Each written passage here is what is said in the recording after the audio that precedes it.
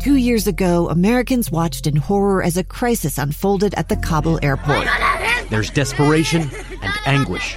More than 80,000 Afghans have since arrived in America, but this story is still unfolding. I'm Andrea Martin. In my new podcast, Stranger Becomes Neighbor, we'll find out what happens to these new arrivals in our communities. Who would help our newest neighbors? Follow us at kslpodcast.com, Apple Podcasts, or anywhere else you listen. The executive director of UServe Utah. We talked about the 9/11 Day of Service and Remembrance and all the ways that we can serve throughout the state. Let's get proximate.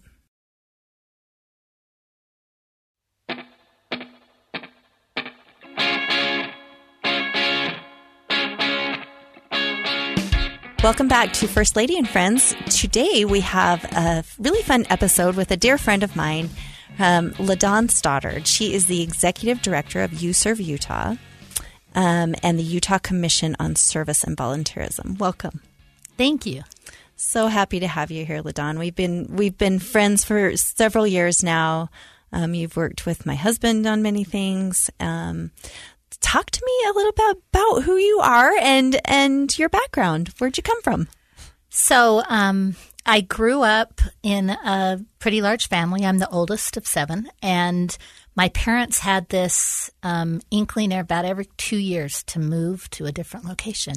It started off, my dad was in sales, and so back in the day before internet or any of that, you got transferred, right? Mm-hmm. So every couple of years, he'd be transferred to a new location.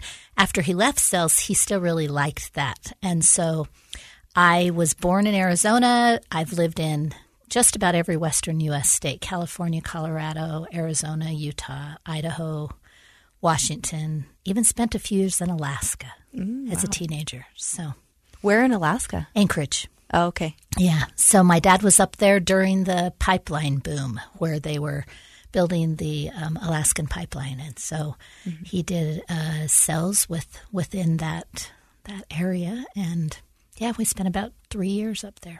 Wow. So how old were you when you were up there? That was from 6th, 7th, and part of 8th grade. So middle school. Yes. How was that? Oh, it was fun. Alaska's a really diverse area. It's got a lot of Air Force bases and military bases, and so it's a really diverse and interesting population. So a lot of things learned when I was younger about just getting to know different cultures and different people. So. Oh, interesting. And so you probably do you feel like that, because that's a pretty formative time? It is. And so, and folks in military, they're moving around a lot as well. So you probably had a lot of middle school friends that were in a similar situation. All of us kind of came in and out, and it was, there was a lot of transition going on at that time. It didn't feel quite as intense when I was in middle school. And then moving 3 more times before I graduated high school was where it got a little more intense. Wow. So intense, meaning it was harder? Just hard. It's hard. I vowed that I was not going to move my children, because of that. You either do exactly what your parents do or you do opposite. And I really wanted to give them, not have them feel that way. But I have 3 boys, and I think I've learned that boys, maybe it's a little easier than girls sometimes in those transitions. Not completely, but so we did. We just moved once while my children were young. I've been married for a long time. I'm not going to go into years. It will date me. But married my high school sweetheart, kind of a similar story to a little bit of yours. So you were there long enough in high school to meet? Actually, we met, and he left to serve a mission for the Church of Jesus Christ of Latter-day Saints while I was still in high school. And so he went off on his mission, and I moved right after that from Idaho, Rexburg, where I met my husband, to Utah, graduated from American Fork High School. I went the end of my junior and my senior year there, graduated, and then got married shortly after graduation. So really? He was back. So it was I graduated in May and got married in October. So wow. Yeah. So you're very young. Very young.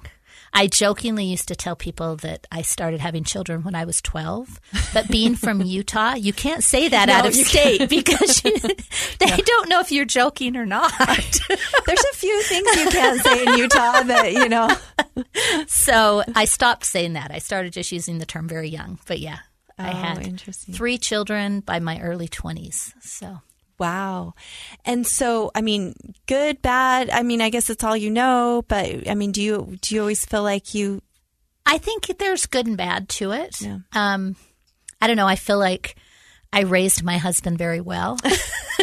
No, we joke about that, but Spencer and I, because we started dating...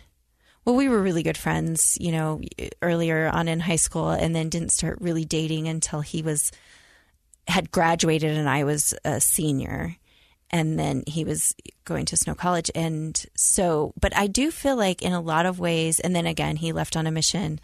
We wrote back in the day. It wasn't email. It wasn't phone calls. It was just writing letters, which to Mexico took, by the time you got an answer to a question that you asked, it was at least a month. Yeah. Yeah.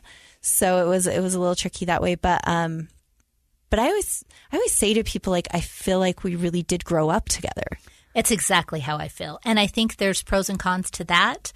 If you work at it, you grow up together. Sometimes if you think whatever happens in your life, you can grow up and grow apart. But I feel like we grew up together, and yeah, it's all I really know. But I didn't encourage my kids to start that young at all, right? And I feel like it's a little different now. I don't know. Maybe I don't know. I haven't either. I'm like, oh yeah, just don't get serious in high school. Just yeah. So I know, and then you feel a little hypocritical. But I do.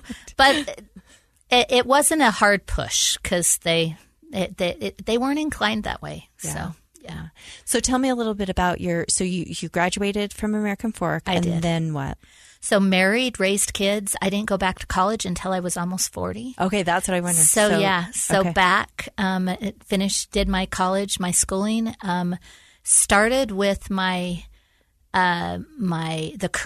work for the Commission on Service Volunteerism, UServe Utah, and I started there part-time. I was looking for a part-time job for my oldest son. He was how old would he have been? He was like 16 when I was looking for just a part-time job. I had owned a small business for a time, and then we had sold that, and I wasn't working, and so I was looking for a part-time job for him, and I came across this and thought it sounded interesting. At first, I didn't know it was with state government at all, right? They didn't broadcast that. And I went through the whole interview process and didn't know it was with state government until I was actually filling out the papers. I had been offered the job. And I thought, oh, state of Utah, interesting. So I'm working in government now, and I didn't know it. Yeah. And so because they were down in Orem in a small building, just kind of it seemed like a nonprofit in some ways. And so started part-time there, and 17 years later, I'm still there and loving every minute of it. So let's talk about this. So UServe Utah, just let's talk a little bit about it. It does feel like a nonprofit. In some ways, yeah. In a lot of ways, but also tell me the connection, how the government... how it works, and maybe how it interacts with the rest of the nonprofit world. Yeah, so it was started in 1994. President Bush had a couple years earlier started. You remember the famous speech where he said 1,000 points of light, right? And people needed to step out of themselves and become this, give back to their communities and different things. And he started a part of the federal government that was not a government agency. It was a council on community service. And he started that. And then after he left, Bill Clinton came into office, and he took that council and created a government entity a federal agency called the Corporation for National and Community Service. And that agency grants out resources for AmeriCorps programs across the state. When it started, it was supposed to be this joint state and federal program, and it still is very much that way. The funding comes from the federal government, goes to states. It goes to a state service commission like ours. So there's an organization like ours in every state across the country. And in order to access the AmeriCorps funding, they had to set that up. Okay. It can either be part of state government or it could be a standalone nonprofit, a 501c3. And in a handful of states, it is a nonprofit. But it has to have this the commission is technically the board of directors. So your husband, when he was lieutenant governor, served on our commission board. And so if you want to get into real technicalities, we're just staff to the commission itself. So the commission is the body, the 20-member entity. And so, we've been for over 25 years now, we've been giving grants out to nonprofits to run AmeriCorps programs. When they established it in Utah, they wanted it to be broader than just AmeriCorps. So we had a part of the original executive order that Governor Leavitt signed talked about just community engagement in general and volunteerism. And so we've always had these kind of two focus areas. One side is AmeriCorps and the other side is just volunteerism.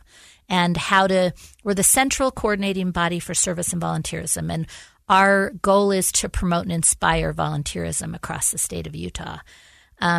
We also work heavily in that side of our shop on building capacity for nonprofits for volunteerism. It feels really very much like you should just know how to what to do with volunteers, and people don't really always understand that there's infrastructure needed, right? I mean, you do your days of service. And your focus area in service and the amount of behind the scenes that happens just to make that happen. And so there is a need for that within our state. Yeah, I think that's an important point. Service doesn't just happen. And yes, we want to just show up and volunteer a lot of times, but I think people maybe aren't always aware of the groundwork that has to happen before those projects can go forward and then people can be served. We have a lot of nonprofits, too, that we have so many volunteers in the state. We have so many. And I think sometimes people aren't aware of just how unique and different we really are. My counterparts in other states ask us all the time, how do you do it? And we're not that far ahead when they do the rankings in overall percentage, but what we call intensity. So the average volunteer nationally gives about 28 hours a year. The next closest state to us is about 40, and we're in the 80s hours a year per individual. And so that's just a huge impact, but it's not always utilized in the best way, right? To make the most impact you can make with that particular resource. So yeah, that's a really incredible point. So let's talk a little bit more about this as we come right back. It's the story of an American held in a dark Venezuelan prison. Then all of a sudden they all kind of lined up. They pointed their guns at me. And this is the point where I thought, I'm going to die today. I'm Becky Bruce. I spent a year working on Hope in Darkness, which now has more than 2 million downloads. Find it on kslpodcast.com or wherever you listen to podcasts.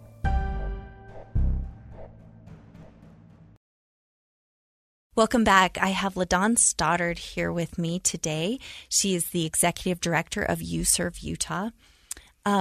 We had a little media tour last week.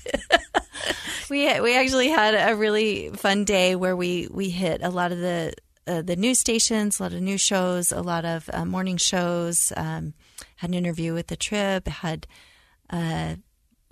interviews with some radio stations here at KSL, or radio shows here at KSL, and we were talking about 9/11. So, LaDawn, tell me a little bit. Let's tell our viewers a little, or our listeners, about the 9/11 Day of Service that's coming up. First off, thank you so much for everything that you did. That media tour was slightly exhausting, and just a little, but we're so appreciative of your support. So 9/11, I love a quote that one of the an individual who had a good friend that passed away from 9/11 during 9/11. He says it's not so much about what happened on 9/11 as what happened on 9/12, right? How the country came together, how it unified. And so there's been, since that, the next year, the 1 year anniversary, there's been a focus on trying to make that day something else to be remembered, right? By, instead of the tragedy that we all saw, trying to make it more of a day of remembrance and honor and recognition, but also a day of unity. And we need unity right now more than ever. So there is a national coalition. Anybody who wants to kind of understand what they're all about, it's 911day.org. It's a national coalition that's brought together a lot of organizations that is focused this year specifically with the 20th anniversary. And their goal is to do 20 million acts of service across the country, acts of service and kindness across the country in recognition of the 20th anniversary of 9/11. There's a few days that kind of stand out as national days of service. We've got several, but the ones that probably stand out with most significance are MLK Day of Service and then this one, 9/11. It's developed quite a bit of prominence around a day of service in the last few years. So we're excited to see there's projects everywhere across the state. I was going through them last night trying to find a good list for Saturday. We're excited that am I okay to say the governor and first lady are going to visit a few projects, and my eyes got tired. It was just pages and pages, and it's everywhere. It's out in our most rural areas, San Juan County, clear up north in Rich County. I mean, it's all across the state. You can find a project no matter where you are in the state of Utah. Yeah, and I guess to me it was the idea is just beautiful because one of the things we were talking about on our media tour was the idea of sort of taking back or maybe recapturing the spirit after that day, the spirit of coming together, as a country. I remember feeling that after 9/11, it was sort of a common purpose, a common idea that this country, I guess, when it's under attack, we instead of attacking each other, which seems to be happening more and more, we felt a sense of purpose in coming and serving each other, which I thought was beautiful. It's true.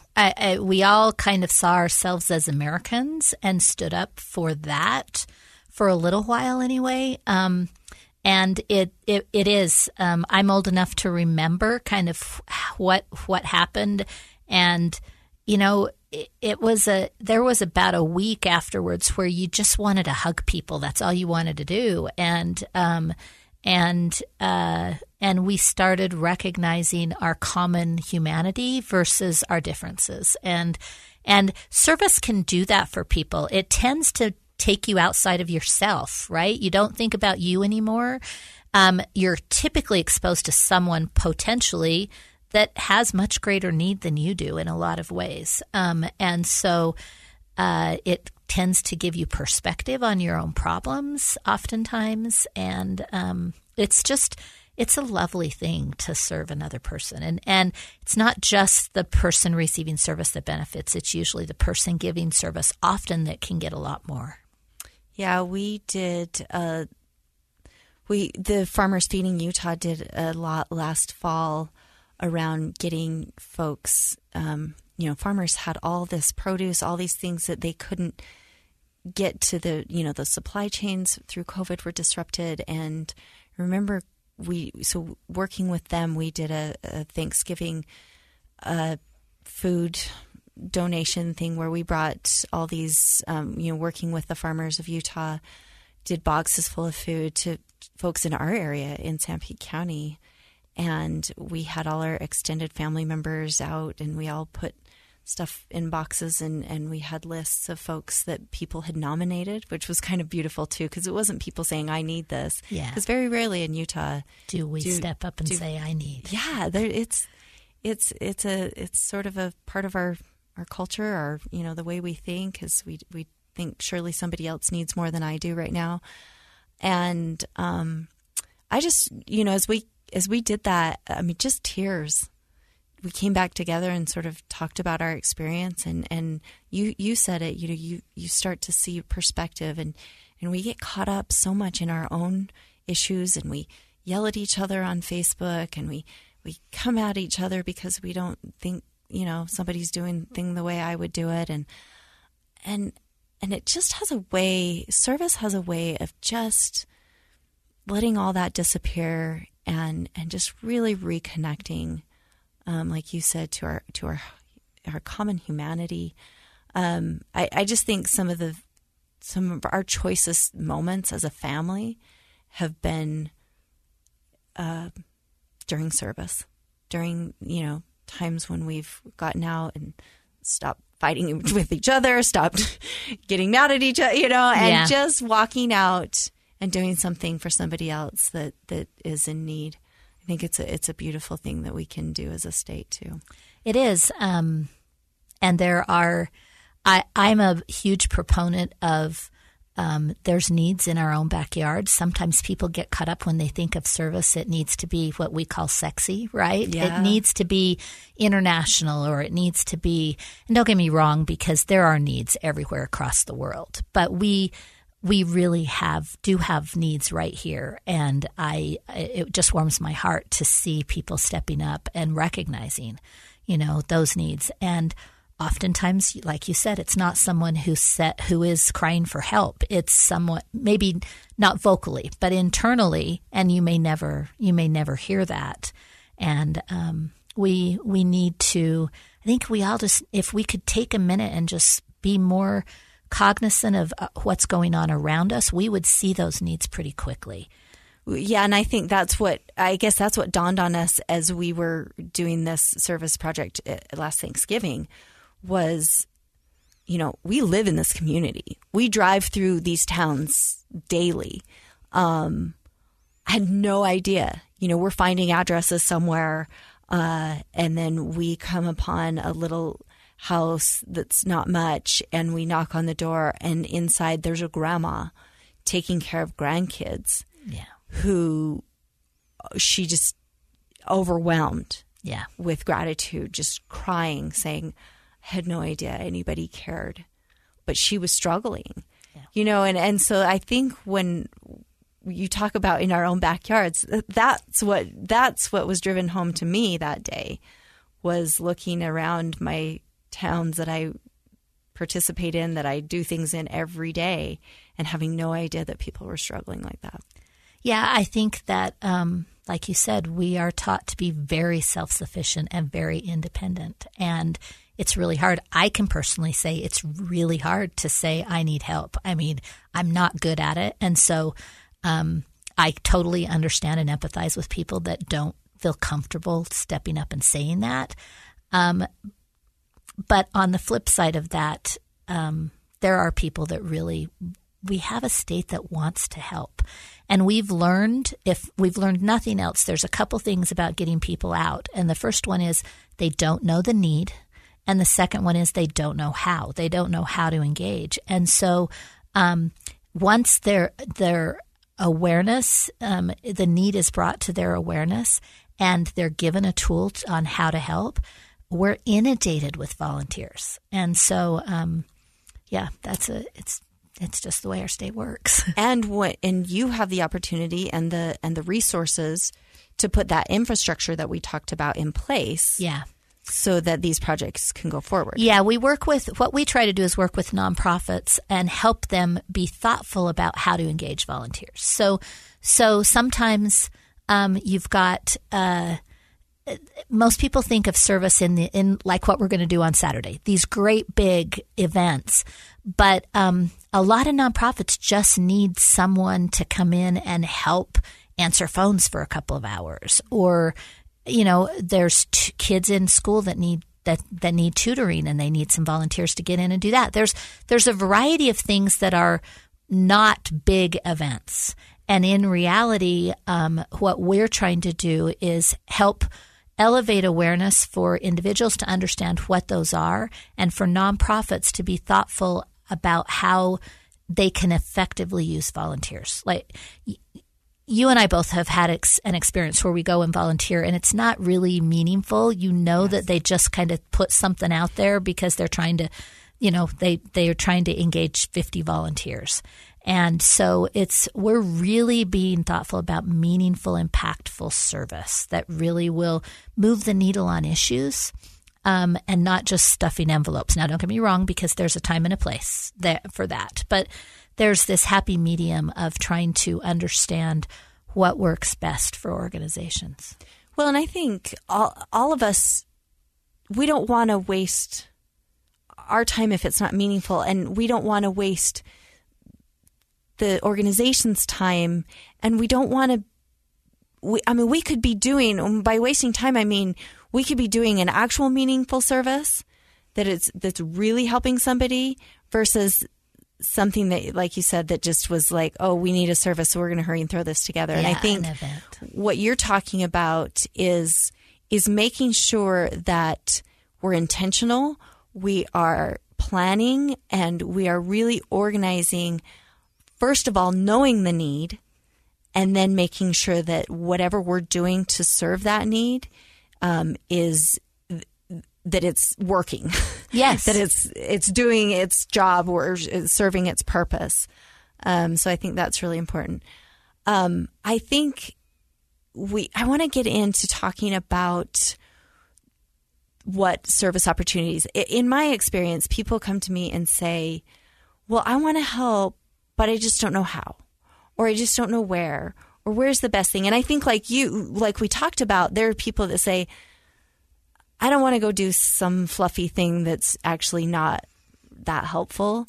How can I do something that's really going to serve a need that's present and immediate right now? So let's continue to talk about this, and I want you to give us some specifics when we come right back. We are continuing our conversation with LaDawn Stoddard, the Executive Director of YouServe Utah.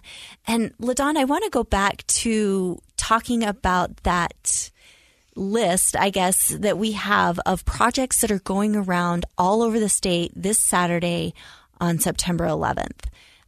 It's our day of service. It's a national day of service, but in Utah, we take our volunteerism, our number one volunteerism spot very seriously. And I know that throughout the entire state, no matter where you are, there are projects going around you everywhere. So let's talk about a few of those today. So a couple of big ones that I think would be helpful. There's a cleanup going on around the Jordan River Parkway, and it's starting at I want to say 4500 South, and at different locations all the way down through Riverton, Bluffdale, there's cleanup projects happening along the Jordan River Parkway. JustServe.org has a list of most of these and everything else that's happening around the state. The same type of thing is happening around Utah Lake. Several of the beaches and parks that are along Utah Lake are doing cleanups. 7 different locations along Utah Lake, from American Fork, Linden, down in through Vineyard. So cleanup projects there. So family friendly, get the whole family out. But then there's projects up in Summit, Wasatch County. There's different projects. There's cemetery cleanups happening. There's down in Sandy, there's a project to paint fire hydrants. There is I've done those. A lot of there's a lot of mill kits being done. There's I wish I could remember. I was on JustServe yesterday going through a lot of these projects, and literally every corner of the state there is something happening. A lot of them outdoors. We're still in really great weather and not much chance of rain for Saturday. So a lot of outdoor projects happening in various locations. So Yeah, I was remembering some of the ones I saw on the list. I know in Washington County, I think most of the towns, I think Washington, St. George, Hurricane, if I remember right. Again, look at the list on userveutah.org. JustServe.org, and we'll list that at the end. But get on there and see. But I know that several cleanup areas were going on in those towns. I do remember seeing in Provo, they are doing, which I think is a really fun one, a bike repair service project where, they're repairing kids' bikes, which, for me, when I was a kid, my bike was always had a pop tire or chain was off or something. So it's really nice to have that, to be able to fix those for kids. I'm trying to think of some of the other. There's one going on in Moab, I know. Yep. There's a lot happening in Weber Davis County also. There is a big project happening in recognition of Mayor Brent Wilson. Taylor, sorry. Yeah. Yep. Jenny, I know, is spearheading that, and lots of projects, a lot of environmental park cleanups. There's going to be a lot of really clean parks after Saturday because there's a lot of park cleanups happening. Almost, I would say every community across the state is doing some type of park cleanup. So, yeah, and you talked about cemetery cleanups, Yep. and I have to say we did that on our tour when we were campaigning. We did, and it was shortly after Memorial Day, and if I know anything, it's you be careful what you take off those. That's true. Those graves. They said, nope, if it's still here, you have to throw it out. I was like, we're going to get in trouble. I know how this is. Well, a couple of the cemetery cleanups are actually cleaning headstones, and they're doing a demonstration on how to do that appropriately. Oh, interesting. First thing before they send out people to do it. So, because, a lot of those headstones get water spots and faded, and so there's a lot of that happening. And sometimes I remember doing a project in Fairview around the cemetery once where we actually lifted a lot of them because a lot of them had sink down, and so you can't see them and you can't. And that was an interesting project that we did in the cemetery. You don't want to do that late at night, but in the daytime it's pretty good. Yeah, there is just so much happening. And I had a couple of interesting stories. We've been working a little bit with the National Coalition for 9/11 Day, and they have put out challenges across the country. And the director that I was talking to said, we thought we'd do a state-to-state challenge, right? So let's see which state would step up and really have a lot of service on 9/11. And then we realized that it wouldn't be a competition except for second place. That's right. Utah would be first. And congratulations then everybody to else. Whoever's taking second, third, fourth. We will always take the top spot. They have really been very complimentary about how engaged our communities are across the state for this Saturday. Well, and also, talk a little bit about, you and I have had this conversation about actual volunteerism, the recorded volunteerism versus the actual volunteerism that goes on in our state. We're always number one for the recorded volunteerism, what we put down on paper, but talk a little bit about how Utah is so unique on the other side of volunteerism. So the way that the rankings are done is it's done through the supplemental census through the U.S. Department of Labor. And there's just some questions asked about, do you volunteer? And I think the conversation that you're referring to that you and I had was the fact that so much of what we do we don't think of as volunteering, like parents that are in children's schools helping, and they don't necessarily think of that as a formal type of volunteering, or dads that coach Little League. Or, there's so much that happens. They did a few years back do what they call formal versus informal volunteering. And our formal volunteering rate, which means someone goes to an organization and volunteers for an organization, is about 51%.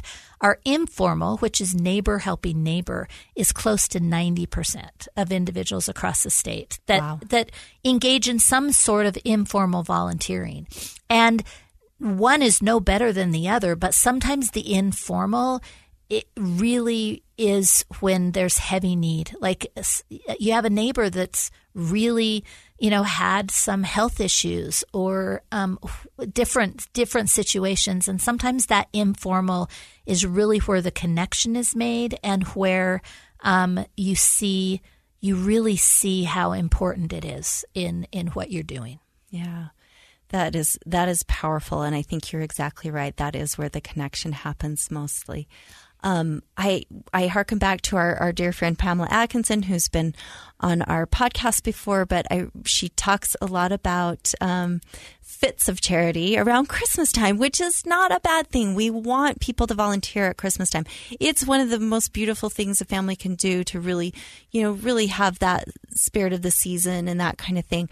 But we also need to make sure that people understand the need throughout the year. Very true. Food banks by March or April are sometimes running really low. And those are areas where oftentimes through the holidays you get a lot of donations. But there are needs all year long. And we used to run a campaign, and we haven't done it for a few years, that challenged people to commit. Yes, we're so excited that you're willing to give of your time and talents throughout the holiday. Pledge to do it sometime in May or June, right? And so, yeah, it is definitely. I don't know that we'll ever get away from seeing this heavy peak in during the holidays, but I think we were just talking about this. People just need to be aware. They need to be aware of a need, and they need to know how they can help. Those two things, if people understand that, it doesn't matter what time of the year, they'll step up. So the awareness seems to be elevated during the holidays. I think we can encourage awareness all year long.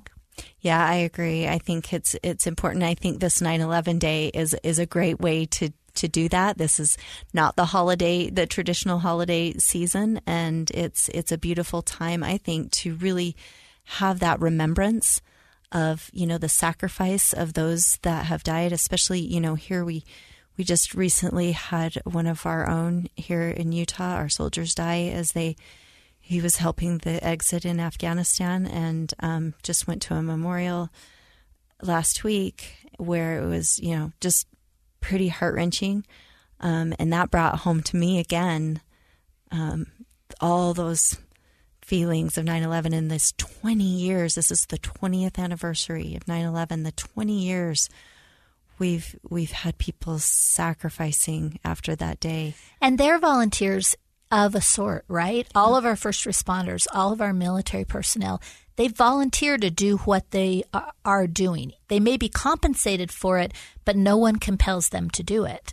And so it's a great way to recognize them for the service that they're willing to give us. Yeah, and you talked about the first responders. It's, when you live in a rural area, those are all volunteers. I mean, in our little Fairview, anybody on the ambulance is a volunteer. Anybody that's a firefighter is a volunteer, literally are not getting paid yeah, to do it, and they are just doing it to serve their communities, and it's beautiful. So I really appreciate you being here, LaDawn, today, talking about these very important issues. Service, I think, as a way of life is just what Utah's all about. And I know that because people know about this, when they know about it, and now they know how to serve and the best ways to do that. We are going to take that top spot, and it's not even going to be close. So I appreciate that. Thanks, LaDawn. Thank you. You can find more information on how to serve and where to serve throughout the state at userve.utah.gov, as well as justserve.org to find all the service projects going on 9/11 this Saturday. Thanks for being a friend.